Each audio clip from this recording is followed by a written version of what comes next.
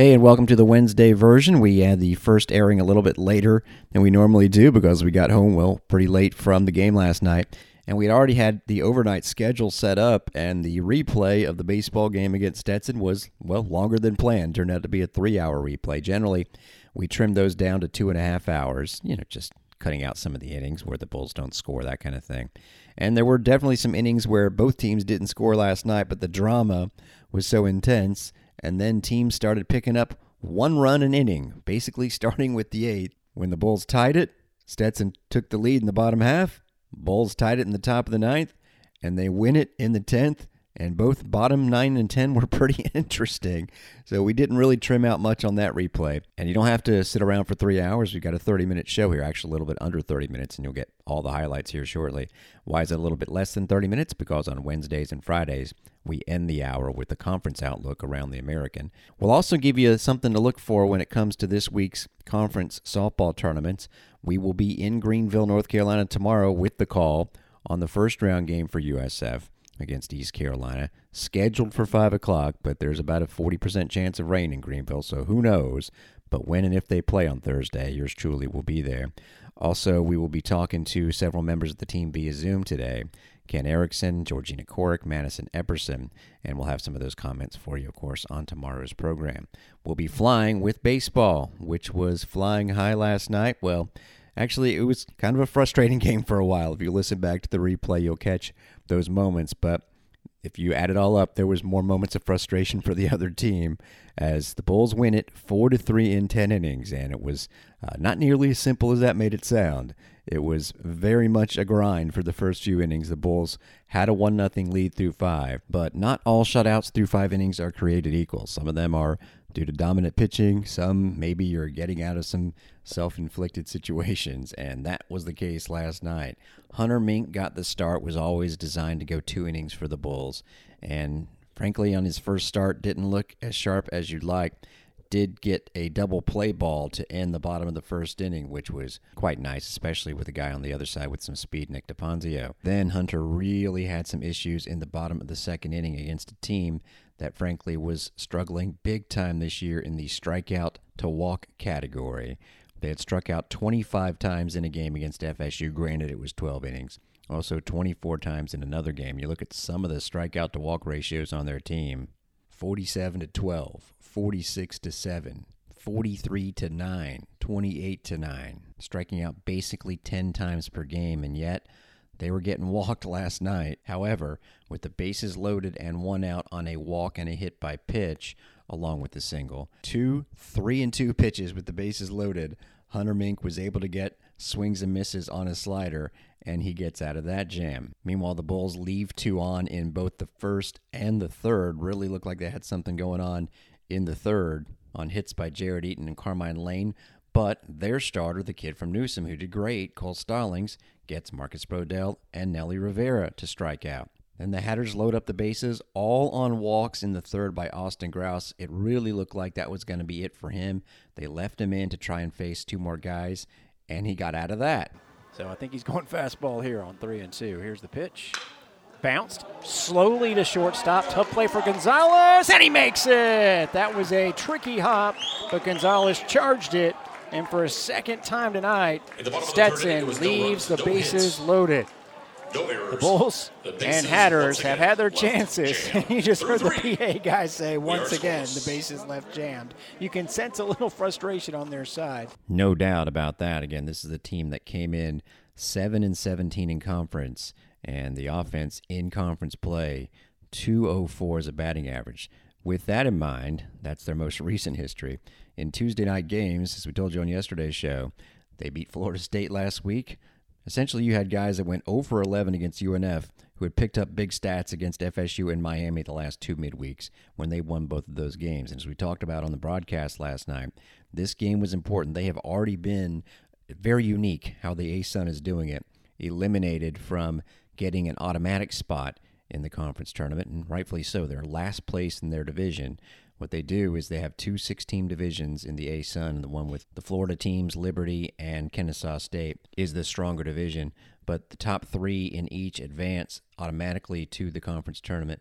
and then the next two spots, the final two spots, are given to the next best teams sheerly based on RPI, which actually is different, but it makes sense. If you're not going to play anybody in the opposing division, you can't just go top 4 from each. What if one division is way stronger than the other? And that's the case here. So it is actually going to go to RPI, and that's why these wins in midweek have kind of been Stetson's lifeline to extend their season. With that in mind, they were probably pressing a little bit last night, and they were behind, and that's another stat. They're a little bit below 500, and only 3 of their 22 wins have been in games where they've been behind. Yes, only 3 times have the Hatters won all season when they were behind at any point. Of course, you can come back but then lose the lead again. And, well, that's what happened last night because they were behind in the top of the 4th. Nick Gonzalez, who has been outstanding, singles to get things going. Then a bunt by Daniel Cantu that was misplayed by Stallings and thrown away, had runners on the corners. But we'd been here before. And then when Ben Rosenblum struck out swinging, he had failed to connect on a hit and run earlier in the game. You didn't get a good feeling. Finally, you just got a good enough swing to take the lead. 2-1. Oh, that ball has gotten underneath. Should be deep enough. Hill couldn't see it at first. Makes the catch. Gonzalez with the tag. Decent throw, but the Bulls will score. And, boy, Cantu will be thrown out. That is poor base running. Gonzalez definitely came across before the out was made at second base. But, hey, listen. Everything ended up, you will take any kind of run the way it was looking here tonight. Probably should add the name of the guy swinging the bat in that highlight, Jackson Mayo. It was the only run allowed by Cole Stallings. It was unearned. He had been their Sunday starter, but they had lost his last 4 starts. Gave up 8 a couple of times back, but did the trick against the Bulls. And he was in line to win the game because Stetson scored 2 runs in the bottom of the 6th. They finally came through. It was one of their more reliable veterans, Kyle Ball, with the single against Jack Siebert, and their freshman, Johan Desereau, doubles deep to right field. Bad throw back into the infield by Daniel Cantu. There was no cutoff man. They actually were going to hold Ball at third, but instead it was a tie game, and then their catcher, Chris Breegent, doubles on a curveball. Both curveballs by Siebert did him in. That was the end of his day. But Tanner Mink did a great job. He didn't get a decision in this game, but he kept it 2-1. With a ground out and a couple of strikeouts to end the 6th. Bulls then left the bases loaded in the top of the 7th against Dominic Stagliano, who's been great out of the pen, but Rosenblum and Mayo singled to start the 7th. Then he got a strikeout of Joaquin Moncay, who was hoping to bunt at first. Jared Eaton golfed one down the left field line, almost dropped in, but didn't. After a walk to Carmine Lane had the bases loaded, Marcus Brodell grounds out, and so Stetson had just taken the lead. They keep the Bulls with the bases loaded for the first time, and so they've got the momentum. But then Tanner Mink, the first and only 1-2-3 inning, again with 2 more strikeouts, he K'd 4. That was big. And next time up, the Bulls would tie the score. They're 0 for 4 in it. Gonzalez rips that ball. That should get by the center fielder. Oh, he misses it. What an effort. Gonzalez digging for 2 will get in with a double, but what an effort by Hill. I mean, that had gap written all over it. Hill basically kept it from going into the gap, but a 1-out double, and he flew through the air and got good glove on it. Actually, just the top of the glove, but what an effort. Still a chance here for the Bulls, and Cantu drills it through the right side of the infield. The new defensive guy is out there, and they're going to test his arm. That's a good throw, and safe! He gets around the throw! The Bulls tie the score! Daniel Cantu with an RBI single, and we are tied. That was a good throw by Keel. The ball was hit so hard that Gonzalez was not even at third base by the time that the ball was fielded. Where Cantu was coming off a hitless weekend, boy, Gonzalez has been hitting. Try .394 over his last 10 games. And again, this was a good thrower on the other side that the Bulls, well, ended up getting 6 hits against. Unfortunately, they could not take the lead. They had a couple of chances. They brought Sonny Rayo in to pinch hit as a lefty going against a righty. I thought that might have been the Drew Brutcher spot. In the number 9 spot, they pinch hit for Joaquin Moncay.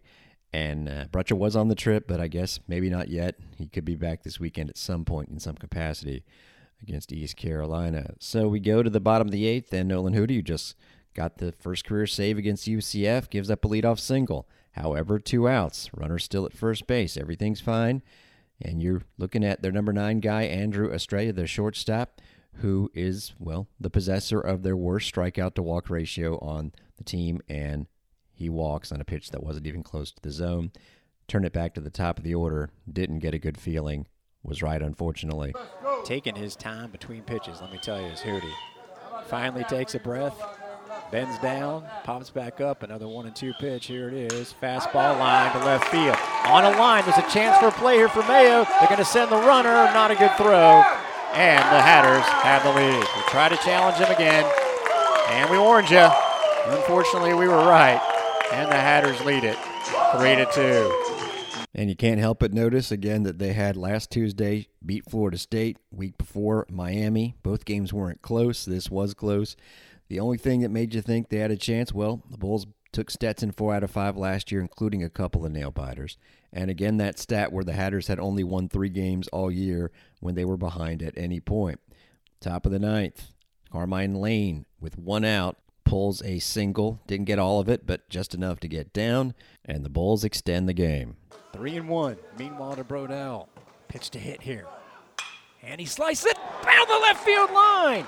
They're going to be able to get to it, DePonzio, to keep Lane at third, but that will be a double for Brodell, and the Bulls have something going here in the ninth. Nelson Rivera, who is 0 for today, struck out his first 2 times up, looking to give the Bulls the lead. Lane at third, Brodell at second. That ball is drilled, should tie the score. We're going to have a play at the plate. Hill makes the catch. Lane with a good jump, decent throw, and he's safe. Wow, Lane hustled down the line. They are going to check and see if he left early. If you're listening, you heard me be just a little nervous that maybe he did leave early. I was right there. I saw the whole thing. He started to move, but his foot was still on the bag. They reviewed it. You couldn't help but think, well, that would be a terrible way to be walked off, as it were.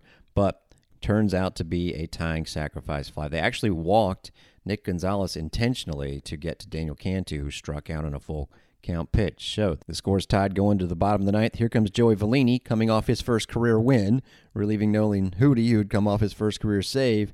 Vellini would get the win, but wasn't easy, of course. After getting 2 quick outs, gives up a single to Connor Keel, who had just entered as their third right fielder because the first 2 guys were very unproductive. The starter, Brandon Hilton, struck out twice, and the guy they brought in, Juan Correa, his first pitch swinging, oh yeah, I forgot about that, hits right into a double play. There was a lot that happened in this game. We can't give you all the highlights. Then a full count walk. So Vellini had some work to do to prevent a walk-off on the other side. Vellini on 2-2 now to Desereau. Runners stay put. Curveball swung on a missed strike 3, and Vellini lets out a yell. That is a big pitch right there in a big spot. And we go to the 10th, tied at 3. Stetson had just won a 10-inning game on Sunday, so they were pretty good in extra innings. The Bulls did not have an extra inning win all year, but you couldn't tell it because they started off pretty well in the top of the 10th. Jackson Mayo lines a double. He had a big game down the left field line. Remember, he only played Friday against UCF. He had some issues in the outfield, and so he was back into the lineup with full force. They were facing a lefty even, so first pitch swinging against Jonathan Gonzalez, that was impressive. Then with the lefty in the 9th spot up, Sonny Rayo, who had earlier pinch hit, here comes Keanu Jacobs-Guichard, runs the count full, does advance the runner, but with the ground out, there's 2 away. Well, turns out the runner being at third base came in handy on this play. So Jared Eaton's got to come through against a lefty. Fastball chopper over the glove of the pitcher. There could be a safe play, and it's bobbled by the second baseman. The Bulls take the lead. I think Eaton was going to get there anyway, but regardless, it is 4-3. Eaton in his last 7 games is batting .355. That's 11 hits in 7 games with 7 RBI. We mentioned how it was Hootie's first save, Vellini's first win, and now Eaton with 2 straight game-winning RBI. But it was not going to be Nolan Hootie finishing the job. It was going to be Orion Kirkring in the bottom of the 10th. And naturally, the guy who had been struggling, the number 9 hitter, Estrella, with a below 200 average, doubles with 1 away. But a strikeout to their top hitter, Hill, on a curveball on the outside corner, and a dandy had the Bulls 1 out away. Now, he tried an 0-2 slider that turned into a pass ball, and then Camden Traficante runs the count full. So, again, wasn't easy last night, but Kirk finishes the job. Now, you can't really afford to throw that slider. What if it gets away with the runner on third, obviously, is the change. Does he try and go to that curveball? Here in the bottom of the 10th, 3-2 pitch. There it is, called strike three, and the Bulls win. What a time to dial up that dandy. That runner at third base became the 15th stranded runner of the night for Stetson. Bulls left 13 on themselves, but came up clutch once again. Jared Eaton, Captain Clutch, 3 hits, 2 each for Lane, Gonzalez, Cantu, and Mayo. And the win goes to Vellini, who just through that bottom of the 9th did a nice job of getting that K to end it. Kirkring gets his 3rd save. So the Bulls have now won 3 games in a row. And incidentally, take the series lead advantage over Stetson, 90-89. It was dead on, 89 apiece going into last night. It took extras to decide it. They will go to Greenville, North Carolina tomorrow, and we'll have the games for you Friday through Sunday. We are pretty sure that the softball team is going to make the NCAA tournament, especially considering that last year we were pretty sure they weren't. Their RPI was in the 50s. They had lost in the semifinals to UCF after being defeated 3 out of 4 by the Knights. They really didn't have any marquee wins outside of their series against Wichita State. Well, this year's been different. They have wins over Oklahoma State, Notre Dame, and Michigan, all top 10 teams, and they took the series from Wichita. Still, things to keep an eye on should the Bulls slip up. We're not planning on it, but should they slip up in the conference tournament first round tomorrow against East Carolina, then you might just get a little nervous. Their RPI would probably drop into the lower 40s. As of today, it's 39. So what can happen, and this is something that you probably know if you're a college basketball fan, you're hoping if you're a bubble team for conference tournaments elsewhere in sort of the lower to mid leagues to be won by the teams that would be going in as at-larges. Really, there are only 2 examples of those, and that's a good thing. And again, if the Bulls were to lose, is only why this is relevant, you would be nervous a little bit, but especially if 2 particular tournaments both don't go to the favorites. And keep an eye on the Atlantic Sun, the A-Sun taking place in Jacksonville, and the Sun Belt Conference taking place in Mobile, Alabama, because really those are the only 2 leagues. Well, there's one strange exception. Outside of the Power 5 leagues, the American is the 6th best conference. There are only 3 teams not from one of the top 6 conferences that are ahead of the Bulls. Liberty is firmly in the NCAA tournament no matter what happens, but you still want the Flames to win the A-Sun. They're ranked 31st. They have some great non-conference wins. They will begin play tomorrow in a double elimination format, and that's a good thing, so less likelihood of a fluke ending their tournament run. The next best ranked teams in that league are in the 70s, so again, Liberty is the one you want to win there. And speaking of the A-Sun, Tuesday when the Bulls play Stetson in baseball, we'll get into their conference tournament format for baseball. It is out there, but we're worried about softball right now. The other one to keep an eye on is the Sun Belt, as I mentioned, where the top seed is Louisiana, ranked 27th in the RPI. Then it drops off to the 50s with Texas State and South Alabama. Those are 2 teams that could be fringe bubble teams, but also could certainly threaten Louisiana, which is the one you want to win the Sun Belt Conference tournament. The Cajuns play today. And again, maybe none of this matters. Maybe the Bulls are in no matter what happens, but just to cover your bases, your Liberty and Louisiana fans. The quirky third example, I'll give you anyway, it's Charlotte, because the 49ers are ranked 32nd in the RPI due to their overall schedule, but they're 7th in the Conference USA. They were right in the middle of the pack, so I'm going to guess they don't get an at-large, but who knows. And basically all of the major projections have the Bulls as the 3rd-seeded team in the regional in Tallahassee. Wouldn't be surprised if the Tallahassee and Gainesville regionals are put against each other, by the way, so that those teams could play in the super regional. But don't be shocked if it's on Selection Day, the Bulls being announced as headed to Tallahassee and their first opponent being an SEC team, maybe a Mississippi State, for example.